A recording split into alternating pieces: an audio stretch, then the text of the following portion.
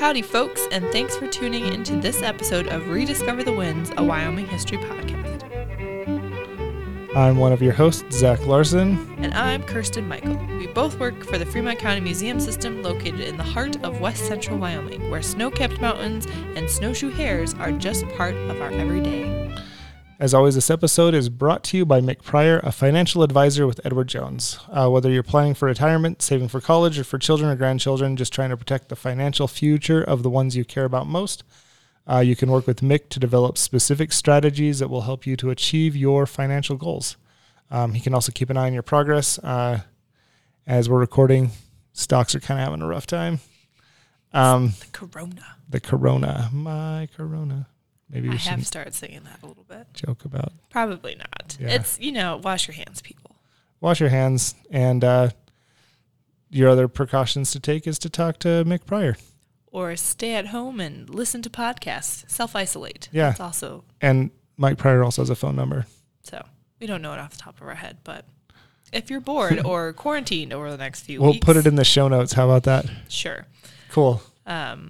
Yeah, it's been kind of a crazy few weeks in the United States recently. We're recording this on the 10th of March. So for the historical record, it's been interesting. Look back in a few years. This will be a really strange time to look back upon. Yep. But looking back at last month, we enticed listeners with histories from Fremont County in the 1920s. Despite being far away from the better-known glitz and glam of bigger cities, the Roaring Twenties still affected our rural Wyoming county. Fremont County was on the edge of mountains and towed the line of the law when it came to making a living and having fun during the 1920s. So now we're on to a new decade, 2020. And just because the year has changed doesn't mean that other things change as well. For example, March is still Women's History Month, and there is still an equality state that's called Wyoming, where we currently live. And this month's episode is going to highlight some of the impressive and even in one case, maybe disreputable women that made their homes in the American West and in Fremont County. So one of the ways modern researchers like podcast hosts get information on the various men and women who called Fremont County, Wyoming, and the American West their home is from federal census records.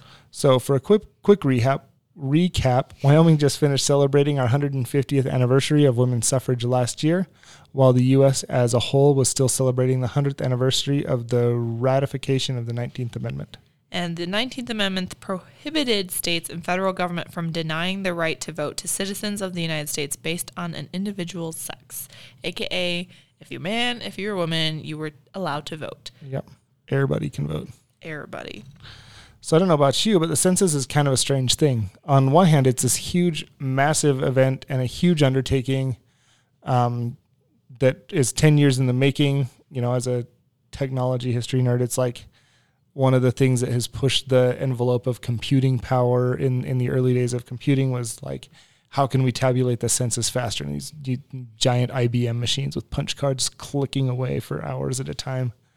But on the other hand, it's just, you get the form or the guy knocks on your door, you fill in some blanks, check some boxes, and boom, you're a part of the nation's history. So, and I can see where you're coming from. Depending on who you are, the census is seen as a big thing or as absolutely nothing spectacular. But an article in the 1926 Courier-Du Bois newspaper is titled "Census Reveals Astonishing Fact."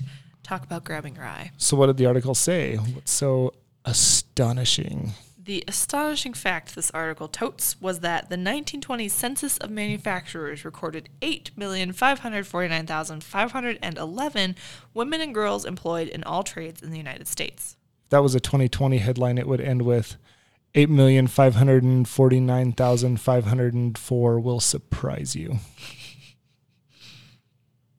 Sorry, that was a bad clickbait joke. Anyway, did you say the Census of Manufacturers? Yes. Well, that's a new one. Yeah, and you didn't think we only had one national census, did you? Because if you did, you'd be wrong. Because the first federal population census, which is what we're doing this year, this big federal population census that everybody's up in not arms about, but it's on the forefront of our minds. Yeah. Plus, we just did an episode in January about it. So, but the first one took place in 1790 after Article 1, Section 2 of the U.S. Constitution mandated it. Fast forward 30 years to 1810 when Congress decided to measure the country's economic activities after a rapid increase in industrial activity. They didn't do anything super special, though. Congress just instructed the census takers for the 1810 census to, and I quote, take an account of the several manufacturers within their several districts, territories, and divisions. So Congress just tacked on a few more questions that asked about manufacturing jobs to the normal census year? Yeah, and as time went on, the census included non-manufacturing businesses as well as like retail stores, lumber yards, and butcher shops. In 1902, though, Congress established a permanent census bureau that was going to be in charge of the census that the nation was going to have done. And included in the Census Bureau's directive was the creation of a census of manufacturers, which would take place every 5 years. And so the 1905 Census of Manufacturers was a milestone as it marked the first time a census of any kind was taken separately from the federal decennial population census. And so what are there any other censuses that we should know about? I mean, you don't need to know about them, but they're fun to know about. What else are they spying on us about? They're not spying, or at least they're really terrible spies if they're coming to your front door. The Census Bureau conducted the first census of business, which is different from manufacturers, in 1930, and this census covered retail and wholesale trade and was eventually broadened to include some service trades. The government suspended this economic census during World War II because, like a lot of other programs, World War II just really interrupted everything and took main stage from a lot of programs. But after World War II ended, the Census of Business started. The Census Bureau started again with the 1947 Census of Manufacturers and the 1948 Census of Business. And then in 1967, Congress started the Economic Census. Yeah, I know way too much about this topic. But the 1967 Economic Census measures all non-government domestic non-farm business establishments, and the first assessment of minority-owned businesses began in 1969. And interestingly enough, though, and this is appropriate to talk about since it's Women's History Month, a census of women-owned businesses didn't actually start in the United States until years later. So today, I guess speaking of that, we did allude to this a little bit. When I was doing the research in Riverton's Prohibition stuff for last month's episode, I don't know if the prominent's probably not the right word, maybe more notorious. Infamous woman business owner kept coming up, the name of Maxine Woods, who basically ran a house of ill repute that doubled, tripled, quadrupled as a speakeasy in what was then Riverton's red light district. This particular place, you'll get to find out where it's from, and maybe we'll put I've got a great map that we can maybe attach to a Facebook post that'll show a little bit about it. But she was all over the newspapers, and most of the articles, she must have been, I don't know who. I would love to research more about her. If anybody knows anything about Maxine Woods, please come find me at the Riverton Museum. I would love to have a subject file or even a thing about her. She just seemed so fascinating from all of the, she was in a lot of news articles about prohibition, about speakeasies, and they almost all ended with something like, and Maxine Woods escaped arrest again, or something like that. I don't know who she was paying off. I don't know if she had really good lawyers. I don't know if she just was totally innocent. But she seemed to be tied with a suspicious number of illegal practices. Anyway, I've got an article here from the Riverton Review from 1919. So it's not really quite a census year, but across the street from her house of ill repute was the Wimpenny elevator. So the owner of that elevator wrote this. He says, having noticed the various articles appearing in the Chronicle and Review recently in connection with the past and present immoral condition of the town, T.I. calls to mind a very flagrant case in connection with the house of something. Do we want to say prostitution on our podcast? Yes. Okay. We're historians, remember? That's right. A flagrant case in connection with the House of Prostitution directly across the road from our establishment, Wimpeni Elevator, operated by Maxine Woods. When this house was first built, not being satisfied with confining the building operation to the three-cornered lot opposite our office, they outgrew the boundary of this lot and encroached on our railroad lease. The writer took the matter up with the land commissioner of the Northwestern Road, meaning railroad. Shortly afterward, the house was removed from the lease and moved 20 feet south, and said 20 feet comprising the open alley in Block 6. Just before this was done, the writer was asked if he would allow the present fence to remain on the railroad lease for about 10 days till the house could be removed onto the alley, and was told that permission had been granted to the madam to move into the city alley, and for that privilege a rental of $20 per month was to be paid. Who was to receive this rental was not divulged. The property owner told me in the presence of the city attorney that he went to a member of the present city council and complained about the house being put on a public alley, and all the satisfaction he got was to be told that it did not hurt him and the house would remain where it was. So definitely, she was almost certainly a very shrewd businesswoman. And but unfortunately, the way the census was done, a lot of stuff like that wouldn't necessarily have been recorded in official federal documents. To be fair, if she owned that business today, it probably wouldn't end up in the census of businesses. I don't know. Times are changing, man. That's true. Either way, I mean, prostitutes in Riverton, prostitutes in DuBois, brothels on Main Street. 20s were a crazy time. Not that we're saying women couldn't own and do other businesses. Oh, and certainly they did. Mm-hmm. But these are just some of the more colorful ones.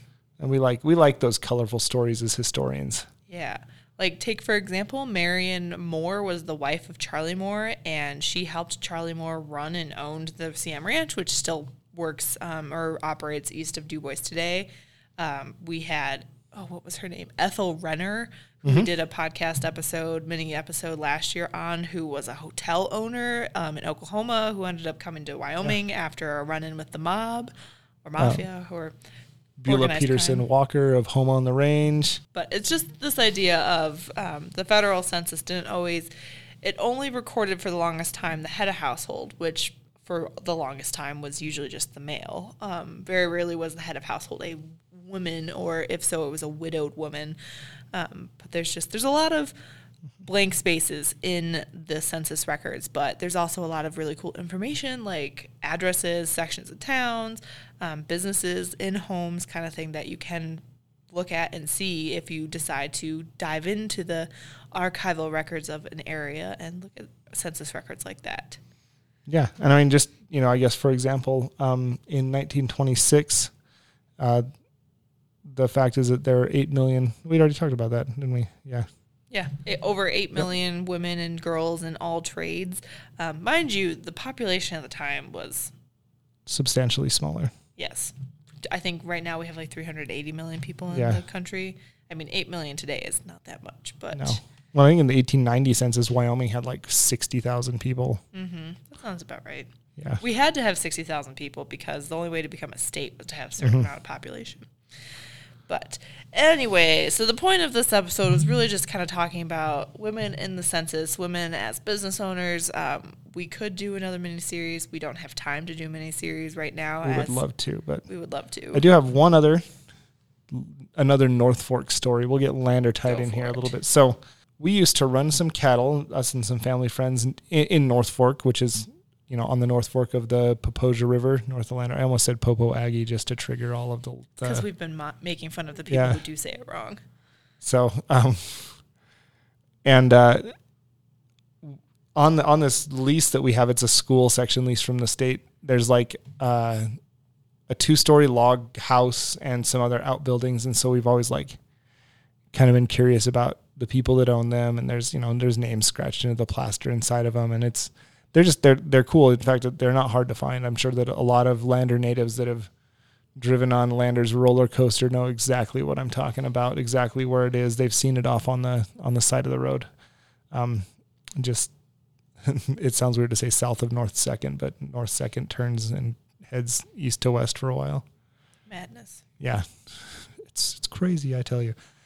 And So my wife, who has her degree in family history and genealogy, did a project about that property. It was owned by John Steers. So John Steers was born in 1843 in New York, and he married Rosalia in 1863, and they moved to North Fork in Fremont County, Wyoming, in time for the 1900 federal census to be taken. She had 5 kids, all of whom were still living in 1900. 2 children were found living with John and Rosalia in Wyoming, Roy in 1885, and Glenn, born in 1898.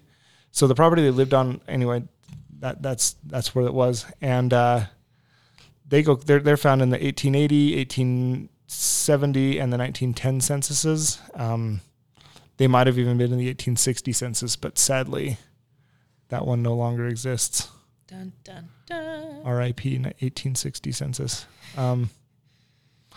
So they were married about 1863. They started appearing in the census records together. They, anyway, the amount of information that you can glean from censuses about families, even clear back in the 1860s and 1870s, I guess not 1860s, 1870s. So, for example, we know that William was born in 1865, William Steers. He lived on property near the other Steers place. He had parents that were from New York. And here's some other tidbits from the census. He's a farmer. That's his occupation. He can read. He can speak English. He owned their farm. His wife was born in 1874. She was born in Ohio. Her father was born in Ohio. She can also read and write and speak English. We also find, like, if you just look at the censuses, there was like a saloon keeper in North Fork. So apparently somewhere out there was a bar, because of course there was. Of course there was. And just, I don't know that this really has much of a point, but it's really fun to see. It's just some of the details that you can. When somebody like Zach's wife wants to go do a research project, the archives, the census records offer a ton of information. Yeah, and so, I mean, it's really, really cool to see how much, especially if you look at several censuses for the same person in a row, if you can find them, you can see like where they've moved, and you can kind of tie that into like the greater historical context and see, oh, they must have moved. There's a good chance that maybe like somebody moved because of economic situations that forced them out of New York, or, I don't know. It's just really cool to see, to be able to track individuals throughout censuses and see where they've gone. It's a lot more than just, in this year, this many people lived in this place. Mm-hmm. And it's really an invaluable, I guess, record for future historians. So, like, maybe, I guess, the whole point of this is fill out your census stuff. Wow. We should get paid for being a sponsor of the census. But as historians, I mean, we use past records. Remember from our January episode that census records aren't actually released until 70 years after they were taken because of rules and laws and privacy things. So the most recent we have access to is 70 years ago? 40? Yeah. 50. Yeah, sure. I can't do math. Like I just said, we're historians. But yeah, so this episode was really just kind of talking about censuses, women in the census, and what kind of information we can glean about female presence in Fremont County and Wyoming. There was one old-timer who made the comment that without women, the Wind River Valley would be a much emptier place. Yeah. Just because, one, we make up half the population, but two, women really did. They became the nurses, the doctors. They were the people who worked the ranch. They tilled the fields and stuff like that, with men or without them, kind of thing. Yeah, and those contributions of those women is so often just, completely missing from the historical record. It's well, like we've talked about, there just wasn't like an occupation thing. If that was for the head of household, who was the man, but that really, I guess now kind of looking back, we can definitely honor the contributions that all of those women made. I know that like a lot of these, especially like the agricultural life, is a tough life, and these ranch wives must have been just some of the toughest. I would have to agree. From the textile factories in New York City to the lonely cattle drive life that some women had to occupy, and men did occupy these places too, but their stories are often recorded and told more. But yeah, and even just like holding down the homestead while dad's away for 6 months at a time, taking care of a couple of kids, and like probably shooting wild game and chopping the head of a poisonous snake with a shovel. That's another story we could get into, which was a modern day woman who did that. And that is the best way to chop off the head of a poisonous snake. With a shovel. Yep. Yeah, because life in Wyoming, life anywhere is pretty challenging, but life in Wyoming with Mother Nature trying to kick our butts every other day, it's a interesting story to tell. But which brings us into our next month's topic of episode, which is agriculture and human stubbornness of tilling the fields where there are no fields to till. But thank you so much for joining us for this episode of Rediscover the Winds, a Wyoming history podcast. We have several more podcast episodes planned for you guys. Next month, we're telling the story of agriculture in Fremont County. And don't go writing off this episode as boring or for the farmers amongst you, because the growing business in northwestern Wyoming is nothing to wrinkle your nose at. Yeah. It might be something to plug your nose at from time to time, because agriculture can sometimes produce odors. Just some odors. That everybody who's ever driven through the West is familiar with. Also, anyone who's ever lived in the city knows that they don't exactly smell like roses either. So that's true. Maybe our stink's better than theirs. At least cow pie smell is natural. That's right. So anyway, the struggle to tame Wyoming's wild landscape for agriculture is a tale of many facets involving crafty engineering, a lot of cussing and a lot of praying, and loads of pure human stubbornness. So check with us next month. We'll tell you all about the man who grew 3,000 heads of lettuce out of spite, the farmer who refused to submit to Mother Nature, and the guy who, when he couldn't get tin to ship his agricultural produce abroad, he found innovative way to sell it closer to home. Yeah, so if you liked what you heard today, like us on Facebook at Rediscover the Winds, and make sure to subscribe to all of our various podcast platforms that we are present on. So anything like, we're on Spotify, we're on Facebook, we are on YouTube, we are on Apple Podcasts, Google, Tencast, County 10's podcast network. We're everywhere. Rediscover the Winds were the first Google result, which is something I think we're kind of proud of. Yes, I would have to agree. We're probably the first Bing result too. Yeah, but who uses Bing? If you've already followed us on our various platforms, thank you. Your support means the world to us, and we hope you guys get the chance to visit our museums or attend some of our upcoming museum events. Hey listeners, Zach jumping in here on editing day, just to let you know that the events that you have that will play coming up no longer probably have accurate dates or times. Due to the coronavirus outbreak, we have had to postpone most of our upcoming events, and some of them may even be canceled. So please check with our social media pages to find out more information about those. And with that, here's back to the original It's recording. finally getting nice out, which means that it's going to be time for some nicer weather events here coming up. Spring is in the air, so we'll start off with 2 Riverton Museum springtime events. The first one is just something that we've started doing last year that we're going to do every year, and that is our annual Easter egg hunt.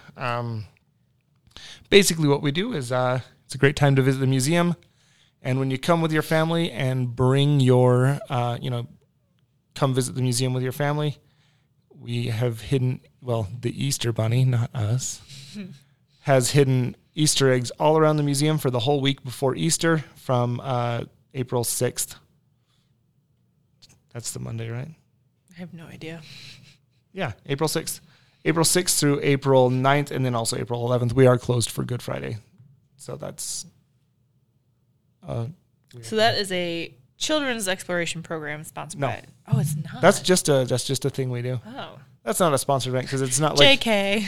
Not like any history going on there. We just think that it's fun to have people come to the museum and look for some Easter eggs, as well as take in some of our exhibits in our local history. So each kid gets to take home 10 prize-filled Easter eggs, and that's that.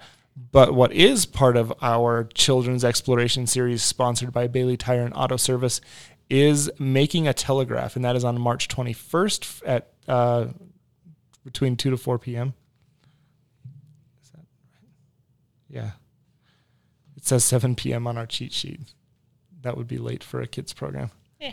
But basically, we're going to learn how early methods of long-distance communication work, and along the way, we're going to absorb some information about how basic electrical circuits work and where electromagnets come from. So it's definitely a science and technology-focused event, STEM-focused, and we'll put it all together. We'll build some working telegraphs, and we'll try to send a message to the other room using Morse code. Should be a really fun event, the cost for that is $10 per participant for materials. Okay, so kids program. So general Easter egg hunt at the Riverton Museum. Don't miss it. It will be awesome. The To Make a Telegraph event, that one's the children's series event. But then we also have our Wyoming Community Bank sponsored Discovery Speaker Series. And we have, man, how is it already getting this busy in our calendar? So the first upcoming one is on March 19th at the Du Bois Museum at 7 o'clock in the evening, titled Glaciers of the Winds. And Jackie Clancher, professor at Central Wyoming College's Alpine Science Institute, will begin the night with a short presentation on her research on the retreat of the Wind River glaciers. And then Kyle Nikoloff from Wyoming PBS will join the discussion and show the PBS film, Glaciers of the Winds. So this award-winning documentary discusses the loss of alpine glacial ice in Wyoming and the implications this ice loss has on the human and ecological communities downstream. All right, and then also at the Lander Museum on April 9th at 7 p.m., historian and reenactor Ray Maple is going to present an animated talk about Butch Cassidy and other infamous Wyoming outlaws. And that's at April 9th at 7 p.m., again at the Pioneer Museum in Lander. So don't miss it. It will be a hoot. Yeah. Thanks again for listening to this Wyoming History Podcast. I'm your host, Kirsten, from the Du Bois Museum and the Wind River Historical Center. And I'm Zach from the Riverton Museum. We look forward to continuing this adventure to rediscover the winds with you next time.